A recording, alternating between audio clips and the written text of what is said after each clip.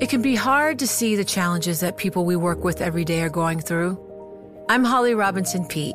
Join us on The Visibility Gap, a new podcast presented by Cigna Healthcare. Download it wherever you get your podcasts. Collaborate for a greener future at the Bloomberg Green Festival, a groundbreaking celebration of the thinkers, doers, and innovators leading the way. From design and culture to technology, science, and entertainment. Hear from inspirational speakers and immerse yourself in climate solutions. July 10th through 13th in Seattle. Title sponsor, Amazon. Official airline, Alaska Airlines. Get 20% off using promo code radio20 at bloomberglive.com/greenfestival.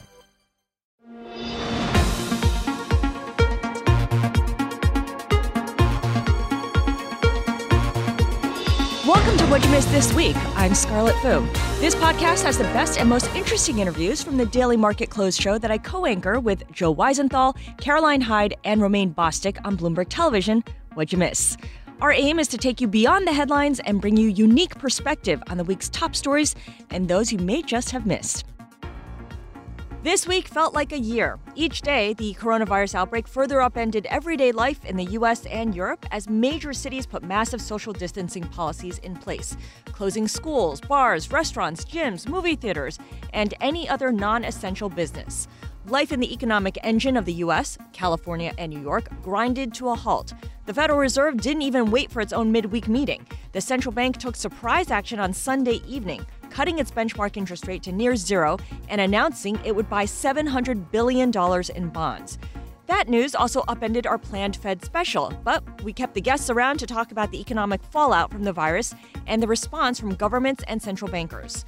First, we spoke with Scott Minerd, Global Chief Investment Officer at Guggenheim, and Jeffrey Rosenberg, BlackRock's Systemic Fixed Income Senior Portfolio Manager. Yeah, Scarlett, I think this is playing out pretty much according to script. I think we still have downside room in the stock market. Corporate bond spreads have widened a lot. We only have been this cheap relative to U.S. Treasuries about 10 to 15% of the time historically, which means we're getting into the value zone. But as I remind people, value is a poor timing tool. And we're yet to see capitulation in areas like securitization. There's a lot of aircraft securitizations out there that are going to be extremely hard hit by airlines shutting down travel. And until we see some forced liquidation, which for the first time today, I have a sense we are seeing, that we're not going to come to a bottom. What would capitulation look like to in your view? What would you be seeing as the signs? Because every day we're seeing moves in different asset classes that are sort of extraordinary. Today, it's a lot of currency volatility that had been sort of quiet for a while. We're also seeing incredible moves at the long end, people not wanting to hold long duration assets. What does capitulation and more of this sort of forced liquidation look like to you? Well, Joe, in the mini recession of 2015 and 16, as an example, we saw triple B CLOs trading at 60 cents on the dollar. Yesterday, and I haven't seen any trades today, they were trading around 85 cents on the dollar. Now, I would argue that what we're in today is a lot worse than the decline in energy prices we experienced in 2015 and 16, which caused a credit crunch. So, the fact that these markets haven't moved there, I'd like to see this sort of paper trading around 50 cents on the dollar. Aircraft securitizations have been trading around 7%. I think they more appropriately are at 15%. Yeah. And then, the wholesale panic in the stock market, even if we hit the next objective I have, which is around 21 to 2200, we're only going to be down 37%. And that is not what you would expect in a market like this. You would expect something more like 45 to 50. All right, Scott, I want to bring in Jeffrey Rosenberg into this conversation. When we talk about the moves that we're seeing in this market, and really to Scott's points about the idea that we might be seeing a little bit of a liquidation here, this idea of everyone selling out those long positions, everyone selling out those short positions, and we combine that with the high volatility, you get this sort of weird feedback loop, Jeff. Is there anything that could sort of break that loop, and at a minimum we get some degree of stability? Yeah, I think it's important to just kind of take a step back and appreciate just how fundamentally different this environment is and what is causing all the various unwinds and dislocations in financial markets has a very different root source and root cause. We are, of course, talking about the coronavirus's impact on the real economy. And unlike past crises that started in financial markets and then bled back into the real economy, this is going in the regular order. It's the real economy that is at a sudden stop. And what that sudden stop means is that companies have lost access to cash flow. That has pushed back into financial markets through an extremely large economy-wide sized demand for liquidity. The financial system was never designed and was never contemplated to have to bear that kind of sudden stop to the economy and push back into the financial market a demand for liquidity of that magnitude from the real economy. And so what you're seeing in financial markets is the implications of that, which is squeezing liquidity and balance sheet in every other aspect of financial markets. So it's in cross-currency basis, it's in treasury on the run, off the run, it's in the mortgage market, it's in the CP market, it's in the corporate bond market, it's in the deleveraging in risk parity and in hedge funds, it's everywhere. And so to understand the source, you can then understand the solace, the thing that's going to arrest that. Yeah. And that is a major fiscal policy response. You know, you had Ben Bernanke and Janet Yellen in the FT today arguing for a funding for lending scheme. Different kinds of emergency schemes than what we saw during the 08 crisis. You're seeing a lot of the 08 playbook getting kind of replayed, but it's a different environment and it's a different source. So it's really about getting the funding directly from fiscal sources, Treasury and taxpayer supported with federal funding that gets the liquidity of the size that companies need. When you get that, and you can see those are the programs that are being debated right now, when you get that, that will ease the burden on this demand from the financial markets that it can't bear, and we'll see the bottoming beginning to form when we get to that clarity. Okay, you make a great case here for the demand for liquidity from the real economy reverberating in the financial markets here. But clearly, we're all accustomed to looking at things through this framework, through the lens of the great financial crisis. As policymakers bandy about big numbers, it was $1.2 trillion, now it's $1.3 trillion. Do we have the wherewithal to come up with a package that meets the needs of the real economy? Is an announcement of an agreement sufficient, or does the money have to hit the companies for stability to come back? Well, the announcement helps because the announcement says the cavalry is coming, that you're not on your own, that you're not having to do it by yourself and having to rely on machinations and backup liquidity plans that were never contemplating this degree of stress in your fundamental operations. No one ever stress tested this degree of shutdown in liquidity. And so the preemptive kind of reaction is overstressing the financial markets. So the announcement itself can let corporate financial officers, treasurers, businesses take a collective sigh out and say, okay, I have other sources. Now, eventually, yes, Scarlett, you've got to get those sources up and running. But just the idea that they're coming and you're not on your own can help to alleviate some of what we're seeing here as a lot of demand, dashed for cash. Usually we think of that as a financial market concept, but it's really dashed for cash in the real economy that's happening. Yeah. And that can help to address some of that, real panic that's going on. Scott, one of the big question marks that hangs out there is what happens to the industries that are truly the tip of the spear of this economic crisis. And, of course, talking about things like hospitality and hotels, but also airlines, and lots of talk about whether they will need a bailout and how much cash they have left. More headlines every day about them doing everything they can to conserve every dollar. What do you see as the fate of publicly traded airlines? Well, I mean, look, the publicly traded airlines, there's going to be a big political debate here. And that is that over the last 10 years, in the wake of the great financial crisis, airlines have purchased back $45 billion worth of stock. Today, they're asking for approximately $50 billion worth of aid to bail them out. I think that is a political nightmare. The people who thought that the bailout of the big companies was bad in the financial crisis are going to look at this and say, why don't we let these people just go bankrupt? The reality is, in bankruptcy, Chapter 11, reorganization, airlines continue to operate. It's not like people aren't going to be able to fly their destinations. But, you know, I am an avowed capitalist. And, you know, there are situations where you have to allow the people that are getting the return for the risk actually bear the risk and not have the government bailing them out.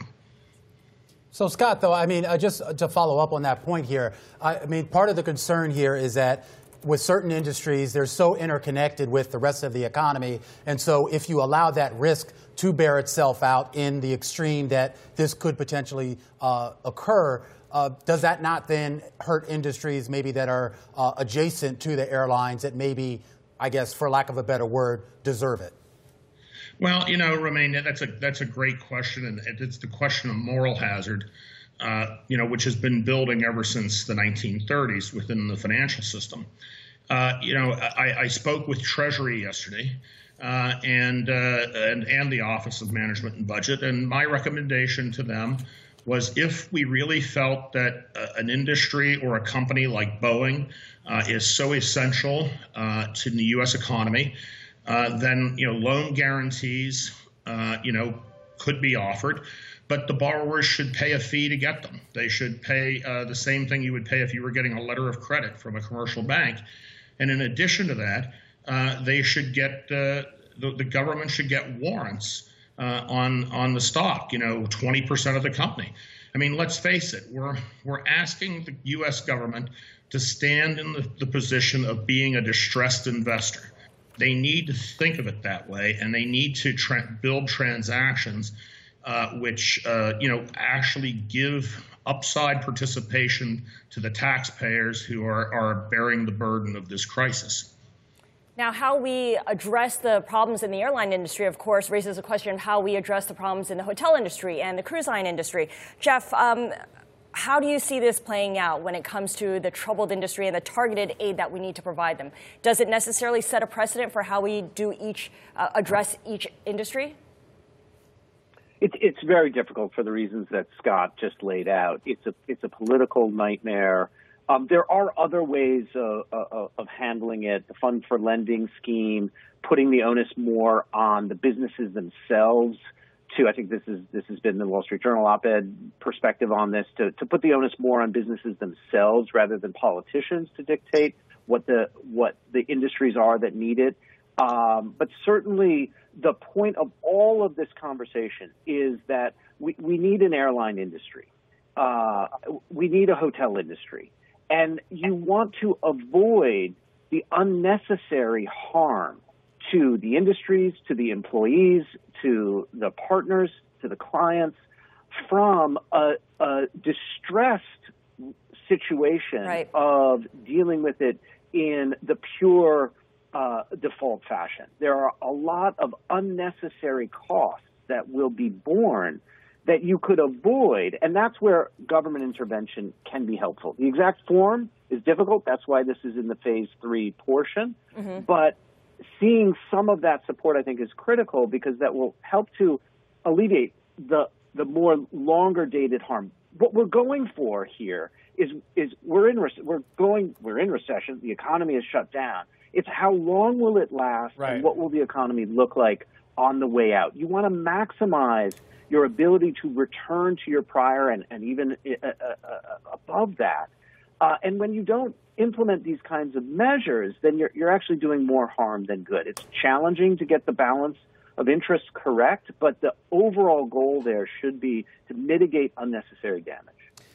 Jeffrey, I just want to ask you what you make of the sell-off at the long end of government bond curves all around the world. 1.17 on the U.S. 10-year. It's not particularly high, but it is moving higher on a day that's extreme risk-off. We saw it all across Europe today.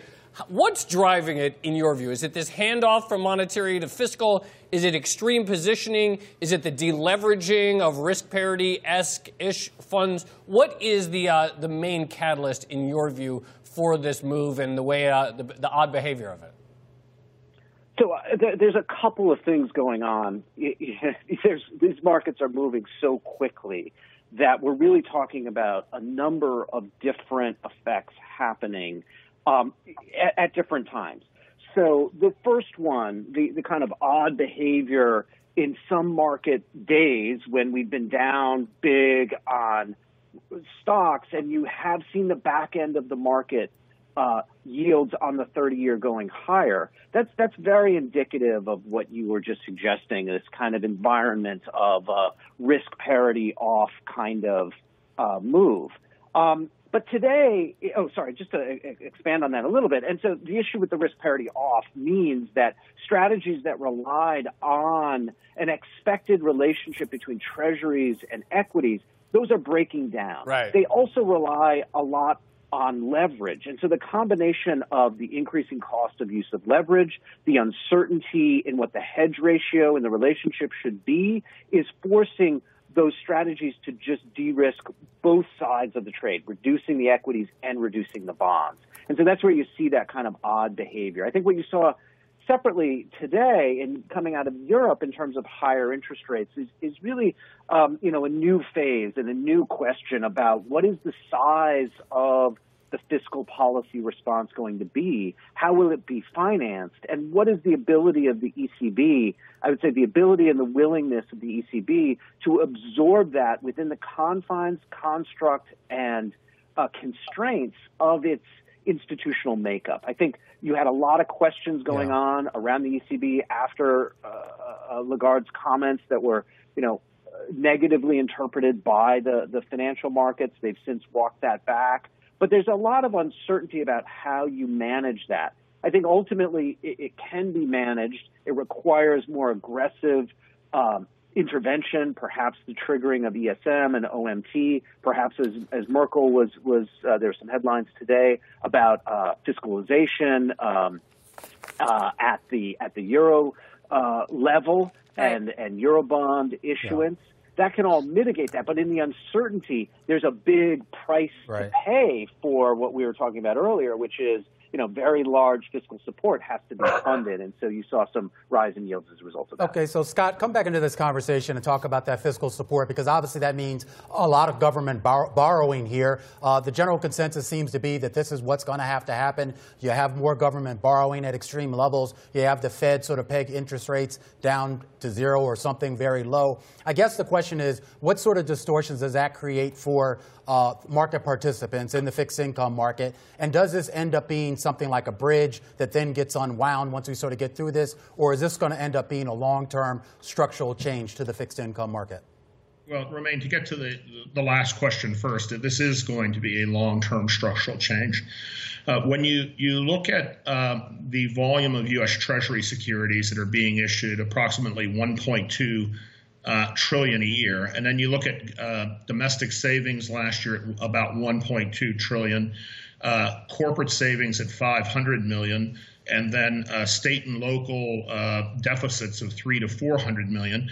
The savings equation was in balance, but now, when we go into let's say $1 trillion program, you have 2.2 trillion in borrowing. The corporate savings is disappearing. The personal savings isn't going to get any better because people are going to dissave to keep their houses and so forth.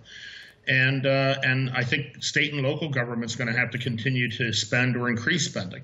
So since that doesn't balance, that is, we have about $1 trillion or so, maybe a little more shortfall in the available credit in the financial system, it's going to force the central bank to have to participate and provide purchases of these securities. So our view is that ultimately this is going to be QE5. And that we would expect about $4.5 trillion of quantitative easing. But in the near term, to go to the private sector, this is crowding everybody out. And so, the availability of credit to run business is essentially drying up right now, and it's becoming a crisis.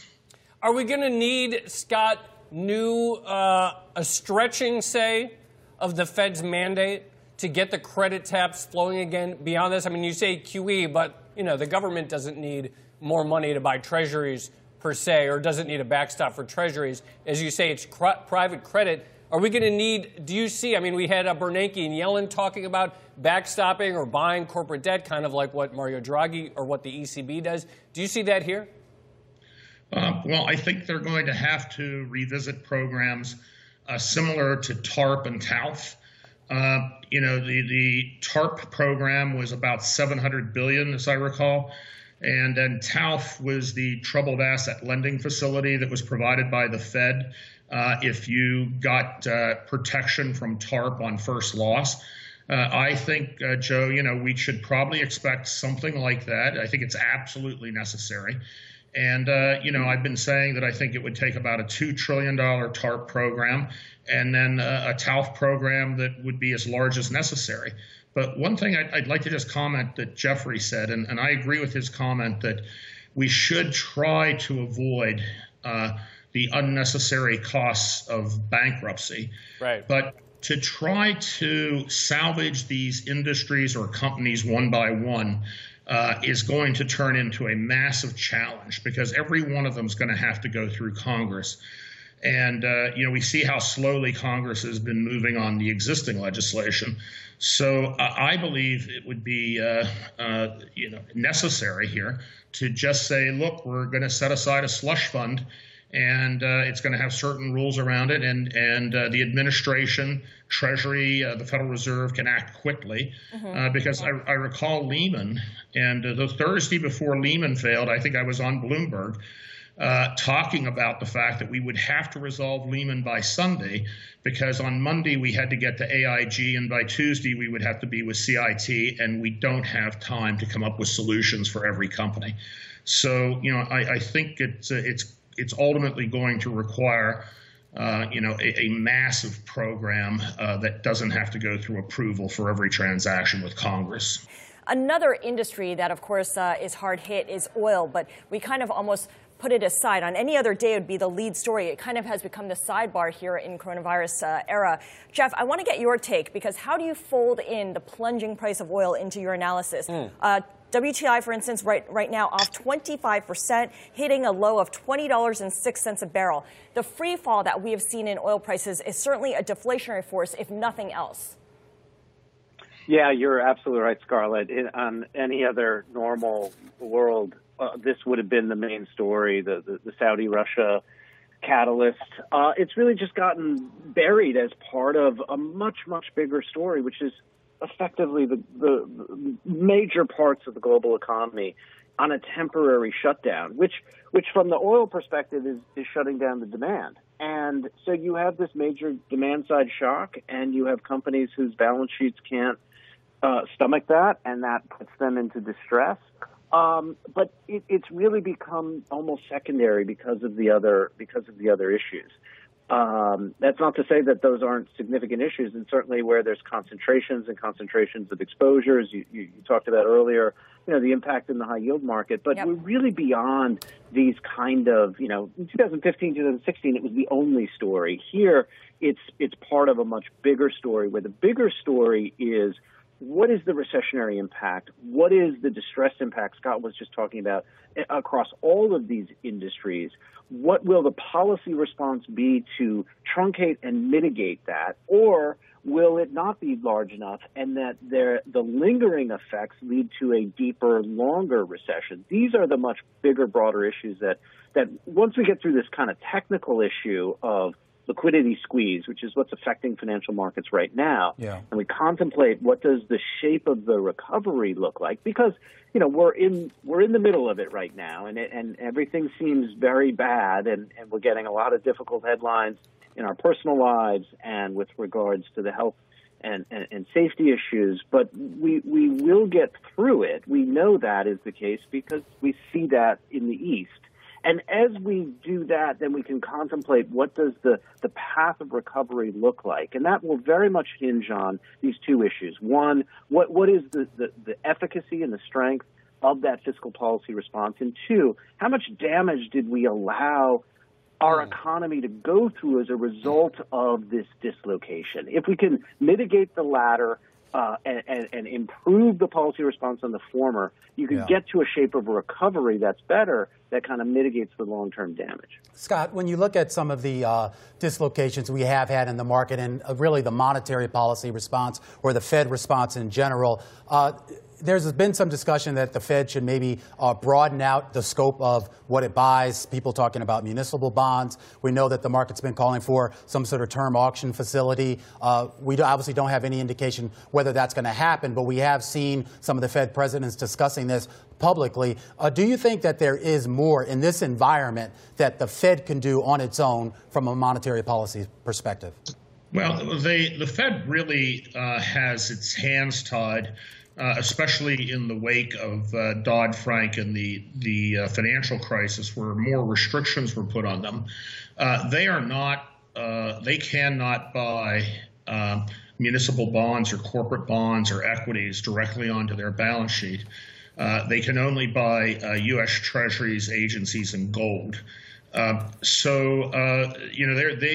really are handcuffed until Congress gives them more authority.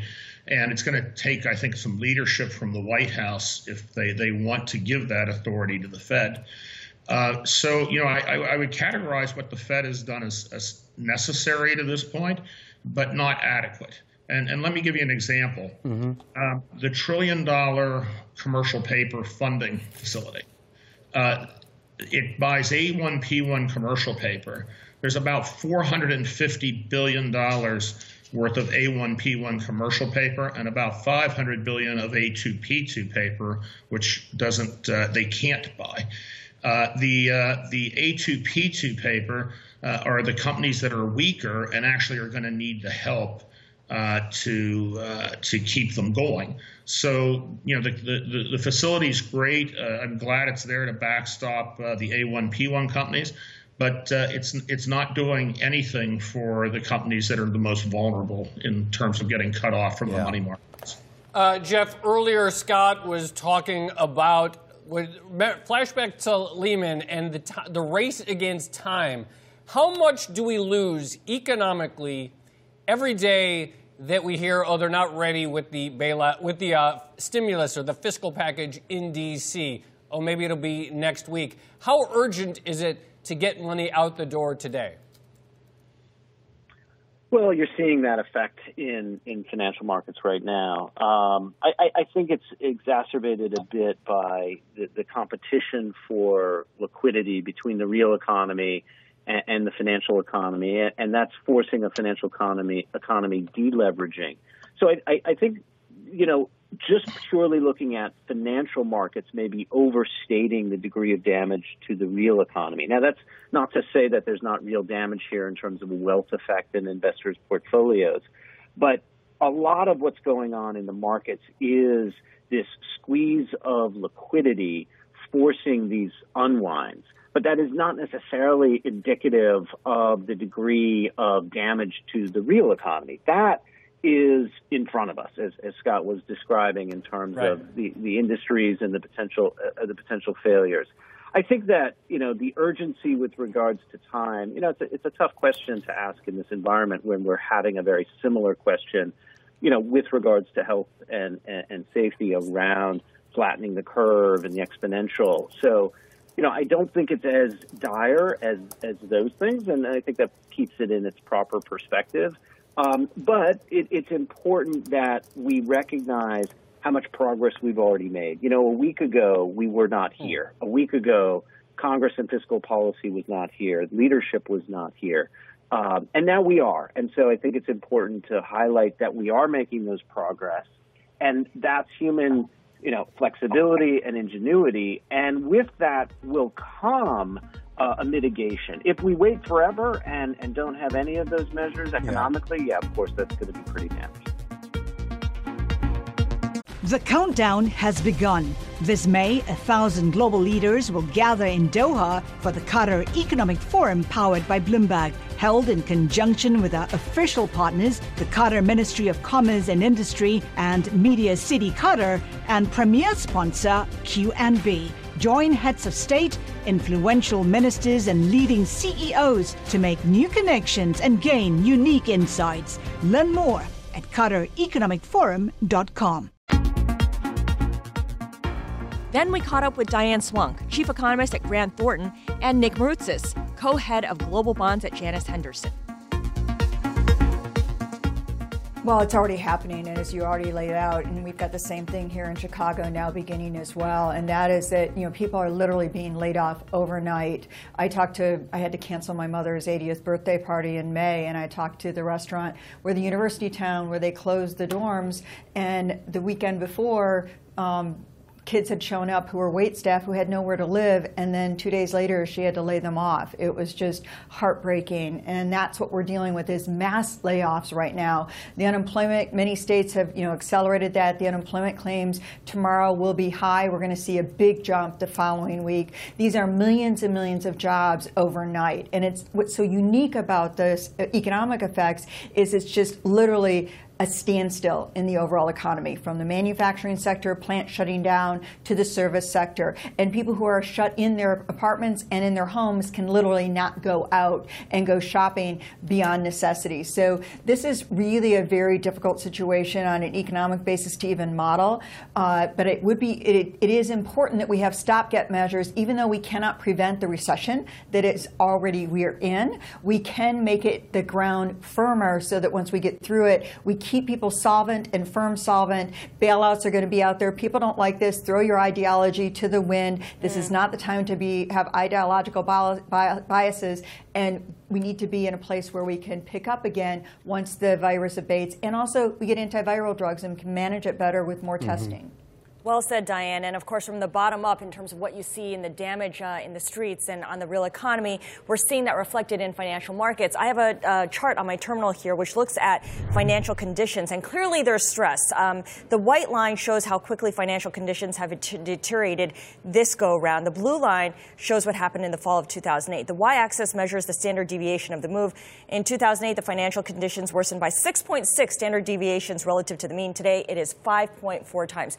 Pretty stunning moves, at least in the first 25 days of this cycle here. Nick, bringing you into the conversation, we know the central banks, led by the Federal Reserve, have been doing what they can to ease financial conditions.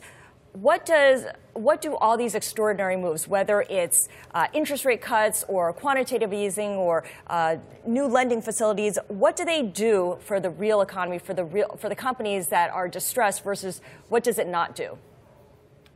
Well, look, I think Diane's exactly right when she said that we have to throw our ideologies out the window with respect to bailouts and what's happening in the economy. The critical thing is that we're facing now from a monetary policy perspective is that the Fed has already cut interest rates to zero. They've done what they can there. They need to start increasing reserves via QE and trying to figure out ways that they can ease credit. And I think the credit easing component is going to be very interesting because it sort of flies into the face of what we saw back in 2008 with bailing out the banks and whatnot. But again, that's all out the window. In addition to that, we're going to see stimulus that is going to be led by fiscal policy, because you can make the case that monetary policy is having less and less of an impact. We're seeing that in the bond space now. Bonds are not rallying as much as they had been previously. We saw the 10-year hit a low of 30 basis points. Now it's trading well over 1%. the effects of fixed income really aren't there. And whether that's an unwinding of the risk parity trade, whether that's the expectations of a large fiscal plan coming down the chute, it remains to be seen. But ultimately, we need to provide the necessary financial relief, such as tax breaks, loan guarantees, subsidized credit, remove the solvency risk, and allow these companies to prepare for recovery once the crisis is over. We need to provide a bridge for the consumers and the businesses, and ultimately, that's going to fall on the government and central bank shoulders, and they're going to have to wear that tab. So, Nick, I mean, when we talk about, use the word bridge there. So when we talk about the potential package that we finally do get, which will most likely be multiple packages coming out of Washington and the other major governments around the world, is the idea here that they should be structuring this as something that is short-term, meaning a patch to sort of get consumers and businesses over this hump, or should they be looking at things that are a little bit broader and a little bit more structural in terms of the changes? Well, to be honest, it's a slippery slope, right? We obviously are in a very much a crisis situation, and it's one that's not really led by a buildup of imbalances like we saw in 2008. This is an exogenous shock that literally came out of the blue, and while that argues for the current slowdown to be short and deep, like Diane said, we are in a recession. I think people need to realize the fact that that's certainly the situation that we're in. We do have the ability potentially, if we can curb the number of infections and get past this, to kind of revert back to similar days of what we were used to, a bit more normalcy. So that definitely, you don't want to run the risk of implementing too big of a fiscal package to where it becomes harder and harder to unwind, because ultimately I think the demand will come back. It's going to take a lot of time. I think a lot of people are sort of licking their wounds in this space, but you don't want to be in a position where the fiscal stimulus is so large, it's kept on the books for far too long, and ultimately that leads to more inflationary pressures down the pipe. Okay, interesting take there, Diane. I want to toss it over to you. What do you think? When Nick says you don't want a fiscal stimulus that's too big, the latest number we had from Treasury Secretary Steve Mnuchin is $1.3 trillion. Is that too big? He's also thrown out numbers like 20% unemployment without government intervention. Is that too big? How do we come up with a number that's reasonable and not too big? Well, I think actually right now you throw everything to the wind and you do whatever you can to bridge this period in time. And, whether it's $1 trillion, $1.3 trillion, it's got to be big. Go big, go large. But I think what Nick was pointing to was that, what do you have that lasts after that? Do something temporary now to make sure there is an end date to this virus. There is an end date to the outbreak. Even with a second wave, we'll have more testing. We'll be able to manage it better. We can take the lessons from other countries that have been much more aggressive on testing, much more aggressive on technology, know where hotspots are, be able to not have as many disruptions to our economy and manage the virus even before we have an actual vaccine that will allow us to ramp up again. But you need to have an economy to ramp up from, and that's the key. The other issue is that the Fed stimulus that we have today, the cuts in rates today, Chairman Powell himself said this is not going to have much of an effect until we get over this hump. The housing market booming going into this crisis, it is one of the few things that could not drive us out of the recession in 2008, 2009. It is poised to come back if we bridge the COVID-tainted waters. Okay, well, Diane, just expand on that a little bit, because, there is this idea of making sure that whatever stimulus we do get, that it is a little bit more targeted, that we're just not sort of raining money down indiscriminately. When you look at the housing market and you look at how it has sort of been the bulwark for a good part of our expansion, our economic expansion coming out of the Great Recession here, is there a sense here that some of these industries could sort of snap back on their own, or is it just basically now a foregone conclusion that the government basically has to provide some sort of financial assistance to these industries directly? Well, it's not that the housing market needs financial assistance, but certainly we need assistance to make sure the housing market can come back. We need to make sure that consumers and home buyers, prospective home buyers, the pent-up demand we've got out there, the underbuilding that we've got out there is not in such a precarious position that they can't come back quickly out of this. And I think that's where we have to focus our efforts, is bridging this period in time. It's not just indiscriminate, but it is hard to discriminate which firms that are close to insolvency were bad before this, and now they should just disappear. We can't afford that luxury right now. That's where the ideology part gets thrown out. But it's not indiscriminate. Right now they're not talking about subsidies for the housing industry, but if we preserve consumers in some way that they can bridge this, they can come out the other side of it and respond to lower interest rates. They're refinancing, the intervention in the mortgage market necessary to keep consumers refinancing, keep the banks are in a better position to do this now. All of that is very important to keep people intact so that they can bounce off of this later on. Right, I hear what you're saying. I wonder to Nick, what we're seeing right now, all this shelter in place and the work from home, I mean, you're speaking to us from home right now. Are there going to be permanent behavioral changes as a result? I mean, perhaps more people working from home, certainly on Wall Street, that could continue for a while. Maybe an acceleration to online grocery shopping, an entire generation obsessed with making sure they don't fall short of toilet paper. In the markets, Nick, do you see any kind of behavioral changes that may last beyond the virus outbreak? Sure, absolutely. And I think that we are, the way we consume is going to change. The way we work is going to change. And this is a direct result of what's happening with the coronavirus. I mean, the isolation component is a tricky one because it's forcing people to stay at home. It's forcing kids to stay home from school. And it's really sort of changing the landscape of what we do and how we do it. Now, as it pertains to the markets, I think you're going to probably see a growing number of people wanting to work from home, but this is going to take time. I think ultimately we will get back to a sense of normalcy. And, it's not all doom and gloom out there despite what we're seeing in the marketplace. And, just to clarify the earlier comment that Diane hinted on is that we want a huge package. We think that it's necessary. Our only argument was more on the line of keeping it around too long. You're seeing other countries like France and New Zealand and Spain implementing fiscal plans that are in excess of 10% of GDP. If the U.S. was to do something of that equivalency, you're talking about close to $2 trillion. So, anything with a T behind it, I think is going to have a remarkable effect. But it ultimately boils down to, can we curb the number of infections? We are looking at Asia as an indication of how this could all play out. But ultimately, we need to be looking at Western Europe. The mindset of the Asian countries is quite differently. Geographically, they're typically islands.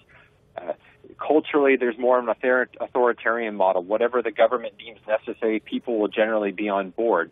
I think using the U.S., as some of our colleagues here in Newport Beach and one of our analysts has pointed out, is that even if the U.S. is encouraging social distancing, we should be looking at the European countries as a benchmark, not necessarily Asia. We are hearing a little bit more from President Trump saying in a tweet that he wants all Americans to understand that, in his words, we are at war with an invisible enemy. He says that it's an enemy that is no match for the spirit and resolve of the American people. Nick, we've seen the tone out of Washington become a lot more serious, become a lot more dire, and frankly, becoming a lot more proactive, which seems to be something that is encouraging to a lot of folks out there, even if it's not necessarily reflected in asset prices. I'm wondering if you can just sort of broaden this out beyond the U.S. borders, because there is still not a global coordinated effort, at least not one that we sort of saw back during the financial crisis and the Committee to Save the World. Is that even necessary at this point? Can sort of individual nations just sort of go this on their own, do what's right for their own nations, and that will somehow synchronize up down the road and we get a global recovery? Or do you think that there is a little bit more coordination between the nations needed? I think certainly coordination is required, because you look at what, like I said earlier, the Asian economies are doing, which is very different than what's happening in the Western economies. And I mean, Western Europe, I mean, parts of the U.S., each and every state is doing things differently. You have countries like Australia that are just starting to shut down schools, but then you have the other side of the coin where you have the UK, which is taking a completely different approach to how they're addressing the coronavirus. They're not necessarily talking about locking people up or keeping people in lockdown, working from home. It's actually more about exposing people, a la the sort of chickenpox mentality. So people are doing things very, very differently. I think fiscally, everybody is on board. From a monetary policy, everybody's coordinated. Rates are going to zero across the board. You're going to see quantitative easing, yield curve control across the board, you're going to see everybody dust off all the old programs that they had in the crisis, whether it's the CPFF, it's the TARP, CALF, whatever you want to name it. The central banks and governments are going to throw every single piece of ammunition behind this, and they possibly can. Okay, so going on that, Diane, we have this temptation to compare what we're seeing right now to the great financial crisis. And for those of us who were covering the crisis or who invested during it or were analyzing economies during that period, it makes sense to interpret things through that prism. But is that a useful frame of reference for investors, for policymakers, or does it hold us back in any way? Well, I think the important thing is this was a health crisis that is now metastasized into a financial crisis. And we need to stop both from, in terms of we have to control, through everything we can on the healthcare side to manage the health crisis, but we also need to stop the metastasization, the sort of mutation into this financial crisis, because that leaves us even deeper. Recovering from a virus and an illness that stops everything, if you keep a floor on it so that people don't all go insolvent, that is not as hard as recovering from a financial crisis. And making it a dual problem is something we really do have to avoid. And underscoring and dovetailing off what Nick said, the need for coordination on dealing with the pandemic, the global pandemic, is huge. And the idea that we are not only seeing a lack of coordination, but we're also seeing this sort of piecemeal approach by state in the U.S., by country, that is not helpful. We need to have a unified, coordinated, and I think it really reflects the frayed nerves and the frayed relationships of the last several years that we've gotten to this point where we don't trust each other anymore. And it's not just a fight for the U.S. We are globally in a fight together against the novel coronavirus. So, Diane, we started to see those responses globally. We saw Germany actually take some steps to sort of loosen up credit a little bit, dropping that counter-cyclical buffer for its banks. We just have a headline crossing the wire that France is also taking its capital buffers for banks down to zero. Would you like to see the U.S. follow that same path? The U.S. is going to be doing all of that as well. The Federal Reserve, I thought the Yellen and Bernanke's piece today in the Financial Times was very good. Their op-ed piece talking about other tools and things they could even intervene in the corporate bond market, get permission, coordinate with Congress and Treasury to do things that they did during the crisis, reinstate some of their ability to be much more flexible in dealing with the financial crisis that we're now seeing. And I think that's very important. But I really would like to see much more coordinated effort that we're working on all this together, not all these countries doing this alone. You are seeing things happening synchronously, but it's not coordinated. And I think there is a sense of the whole being greater than the sum of the parts, and the idea that we're battling all this together would be much more powerful for financial markets as well. Nick, I want to get a final question to you here. When you look across the markets, where do you see the greatest disruption? Is it in FX today with the need for dollars and sterling's move? 5 big numbers is just not something you see for a major currency pair. What does that tell you? So there is obviously a dollar liquidity issue. And the Fed is going to have to step in and increase swap lines or open up the swap lines to other countries outside the G7, and that means emerging market countries, because they don't really have access to that capital. The biggest dislocation that we see, obviously, is in the credit markets. The market is essentially broken right now, and I think it's growing increasingly less liquid, which means that even more extreme price volatility in the future. And I think for now, until the panic subsides, this is going to be a buyer's market until things improve, and it's going to take some time. We're seeing continuous corporate outflows. And the dynamic is certainly dangerous, particularly when you move to more the lower rated assets, talking about high yield or more the illiquid assets like bank loans and whatnot. Credit easing through the corporate market is going to be an extremely powerful tool that the Fed and other central banks are going to have to look to. And while they're going to have to get some form of government approval for that, or legislative approval for that, because it certainly flies into the face of Dodd-Frank. Mm-hmm. Ultimately, we have to hit the markets that are hit the hardest, and that's going to be the credit side of things. As the world's major cities inch closer to shutdown, Yossi Sheffi, systems engineering professor and director of the MIT Center for Transportation, joined us to talk about the impact on supply chains. He also offered some suggestions on navigating essential outside trips in the safest way. We need to start thinking out of the box. We are doing certain things already. There is a push by the federal government and by the military to supply more hospital beds and more healthcare providers.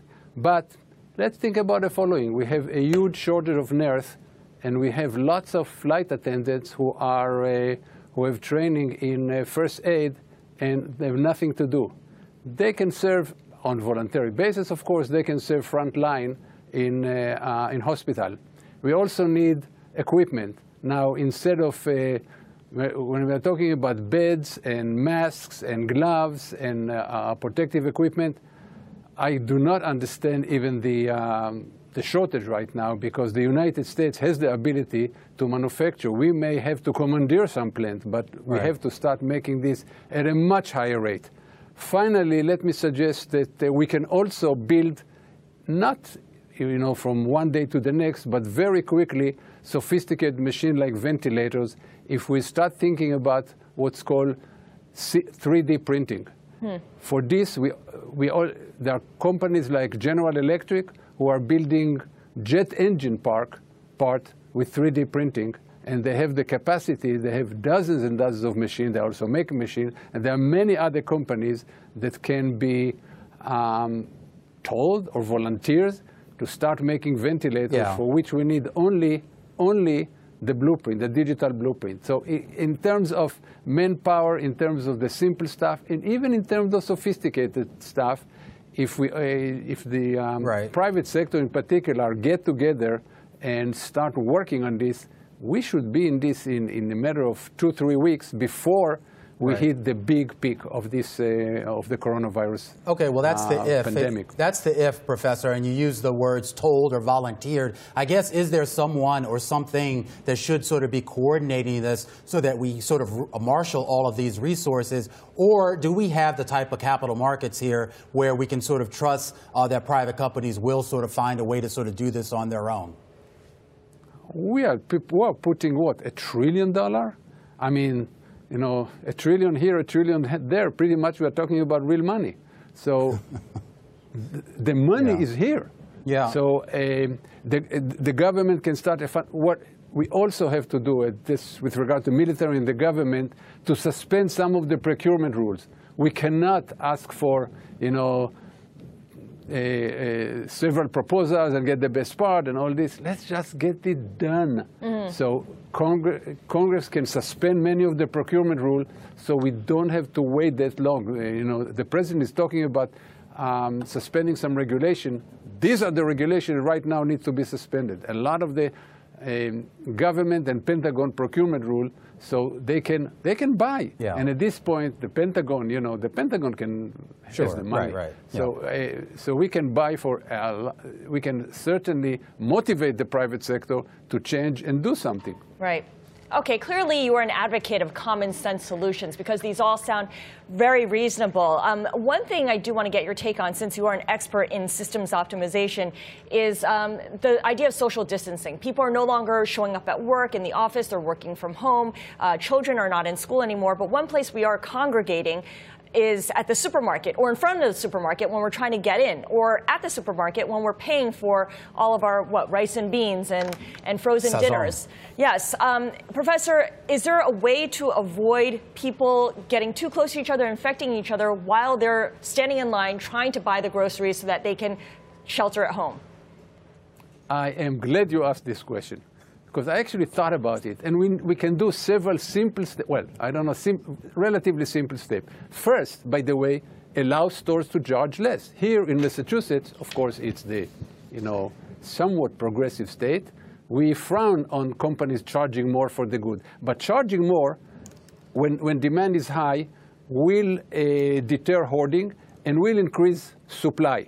Second, we are shortening hours for the supermarket, which is, how shall I say, not great, because you concentrate more people in a smaller number of hours. And now let me talk about the process. Stores should divide people into segment people into two groups. One group is techie, is people who can operate smartphones. It's basically they need to call ahead and order, establish the time when the store should text them when the order is ready, customers should take their car and come to the store approximately time is ready, text to the store that they are there, open the trunk, stand next to, and not get out of the car. Open the trunk, get back into the car, let somebody bring the order into the car, and drive away, assuming they're already paid online. By the way, the first two, both the price and this will also reduce the number of people who are coming to the store and allow the associate to stack the shelf more. Then there's a group who needs to pay cash. They don't speak English. I mean, there's immigrants, what have you. They need to go to the store. The store should allow only a limited number of the time. I hope with all the other things that the store will do, there will be limited hours. Mm-hmm. And then they can use a numbering system, like you go to the, I don't know, to the DMV, in the entrance to the parking lot, you take a number, and then they allow only a certain number. You wait in the car, and they allow only a certain number into the store.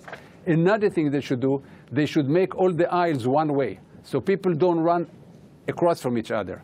They just, they can keep distance. Finally, at the counter, when they're about to pay, you should make 6 feet apart, or whatever the distance is, lines that people will stand on these lines and not crowd into each other. And by the way, make sure that the cashiers use masks and wear gloves.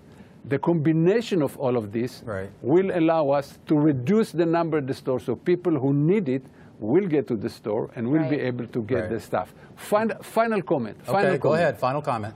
The name social distancing is wrong. Okay. We should call it physical distancing. Oh, we should keep social connection all the time. In fact, one of the most dangerous things is to create social distancing. Let's talk from now on about physical distancing. I like that. Social distancing on all, whether it's on Zoom, whether it's on Hangout, whether it's, telephone. People should keep in touch a lot more even than usual, because that's a danger of isolating people. That does it for this episode of What You Missed This Week. If you like this, please make sure to subscribe and rate us at Apple Podcasts or wherever you listen to podcasts. And be sure to tune in to our Market Close show every weekday from 3:30 to 5 p.m. on Bloomberg Television and from 4 to 5 p.m. streaming on Twitter. Thanks for listening and have a great weekend.